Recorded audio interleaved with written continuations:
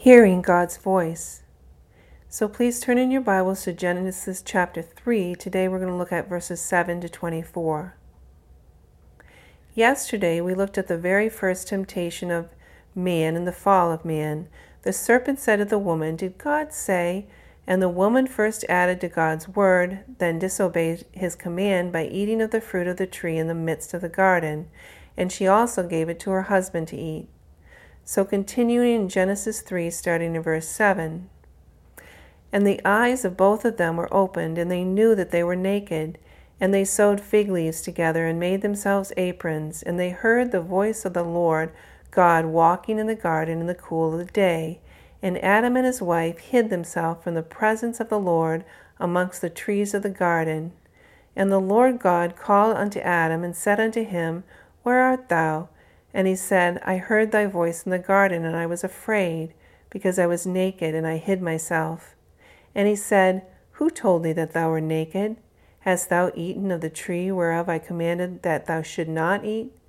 And the man said, The woman whom thou gavest to be with me, she gave me of the tree, and I did eat. And the Lord God said unto the woman, What is this that thou hast done? And the woman said, The serpent beguiled me, and I did eat. So after disobeying the Lord God, their eyes were opened, and they knew they were naked, uncovered, exposed. And their first response was to cover themselves. And they sewed fig leaves together and made themselves aprons. And they heard the voice of the Lord God walking in the garden in the cool of the day. For the first time, when they heard the voice of the Lord, they were afraid and ashamed, and they hid themselves from his presence.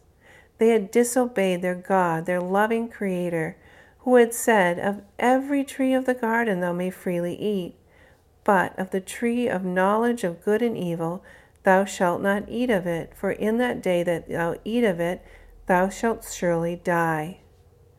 And as Romans 5:12 says, Wherefore as by one man sin entered into the world, and death by sin, and so death passed upon all men, for that all have sinned. So when the Lord God called Adam and asked him, Have thou eaten of the tree where I commanded thee that thou should not eat? Adam's response was to blame the woman that God had given him. The woman whom thou hast given me, she gave me of the tree, and I did eat. Then God asked the woman what she had done, and she blamed the serpent. And the woman said, The serpent beguiled me, and I did eat.